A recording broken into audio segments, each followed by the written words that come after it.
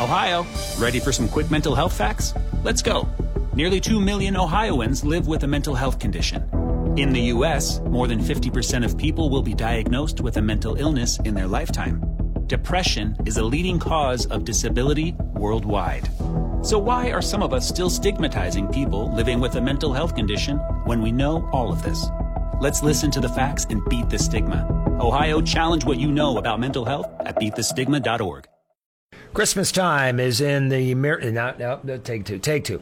Christmas time is coming up, so I thought I would call Valerie Holmes of Odyssey Travel to see where people are going. Valerie, of course, has been a regular here on Lincoln Live to talk about all things travel. Although 2020, did we even call each other in 2020, Valerie? I don't think we did. No, Dale, good morning. We did not. No. 2020 was a year that all I did was cancel and rebook people and help them get rescheduled. So, yeah, we did not visit much last year. Oh, boy. Well, that's behind us. But the hangover, I guess I will call it, from COVID in 2020 is still out there. And we'll get to as much as we can here. Let's stay domestic for Christmas. A lot of people do that. They just travel and save up and travel for the holidays. What are the domestic travel restrictions that you face on a daily basis right now?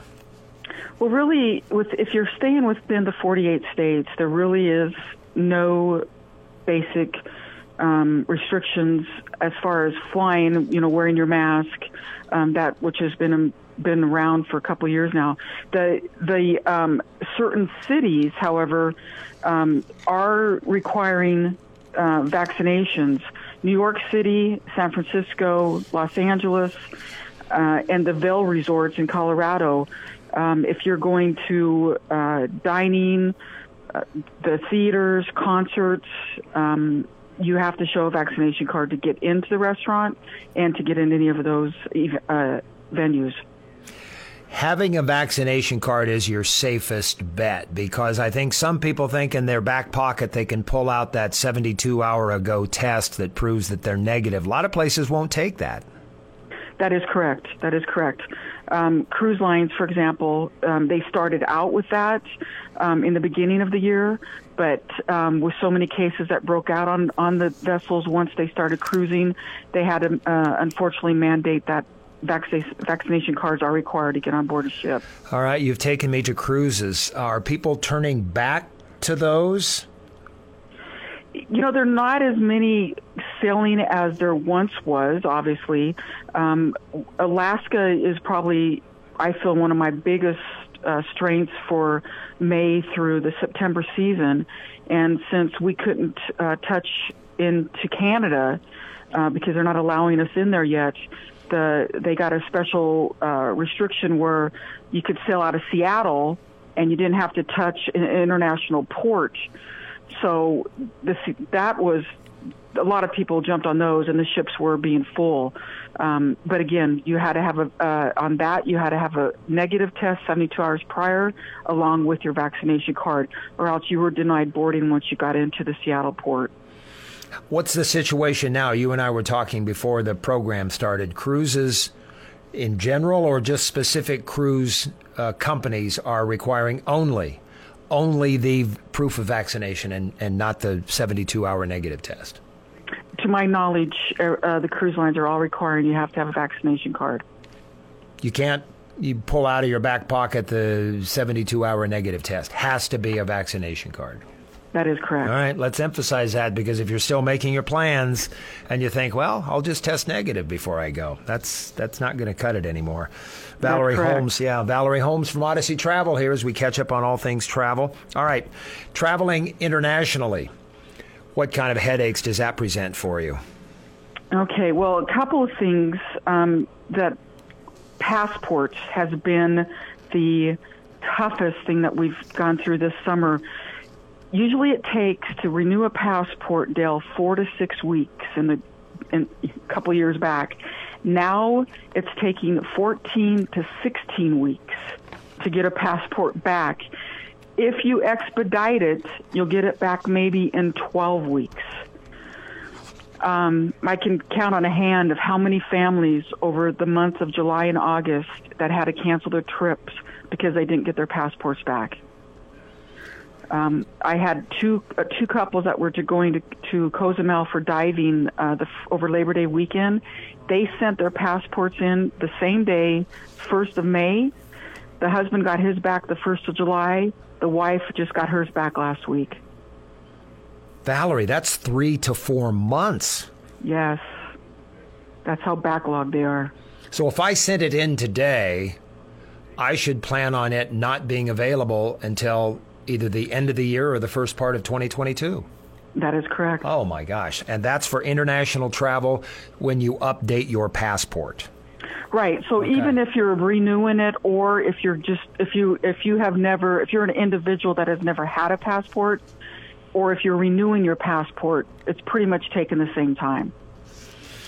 All right. Are there countries that you are familiar with that that allow you to have a negative COVID test, or what's the procedure once you arrive at an international country?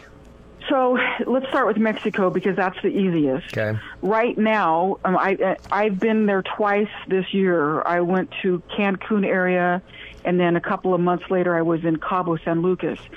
When you arrive into Mexico, there's nothing that before you depart U.S., you have to fill out a lot of information on an app that the airlines give you, whatever airline you're flying on. And it's a medical form. You have to download your passport. And then once you arrive into Mexico, nothing happens. It's just like normal. You slide your passport through the customs control. They give you back your tourist card, and away you go. Now, when it's coming back out of Mexico, 72 hours prior to departing back to U.S., most major hotels are offering the free COVID testings on property. So like we were in Cabo, we went to the hotel, they're set up in the ballroom. And you walk in, they're all in these hazmat suits, kind of freaks you out, right? You walk in and you sit down, they take a nasal swab from you. It lasted not even 3 minutes. You leave, and then that evening we had an email saying that we were tested negative. And then we went down and printed it off, so we had a hard copy as well. And then the next day, you have to download this app on that same app that's on your phone from the airline that's showing that you are negative. And then when you get to the airport, you fill out another customs immigration form as far as medical. The airline checks you in, gives you your boarding pass, and then you go through customs as normal. If you do not do that last step, then when you're just going to wait till you do it when you get to the airport. It takes more time at the ticket counter. Mm-hmm. So this is another thing to help expedite it. And that's the situation in Mexico. Has it been your experience that it's similar at other international locations? Well, so once you get into the Caribbean islands, that's a whole different game because every island has different restrictions. And this has probably been the hardest thing for a travel agent to sell because clients going to Aruba, you have to do 5 different things. Clients going to Antigua, it's 4 different entry forms that you have to fill out. Barbados, once you get on property, you have to take another once you arrive at the airport, they transfer you to the resort.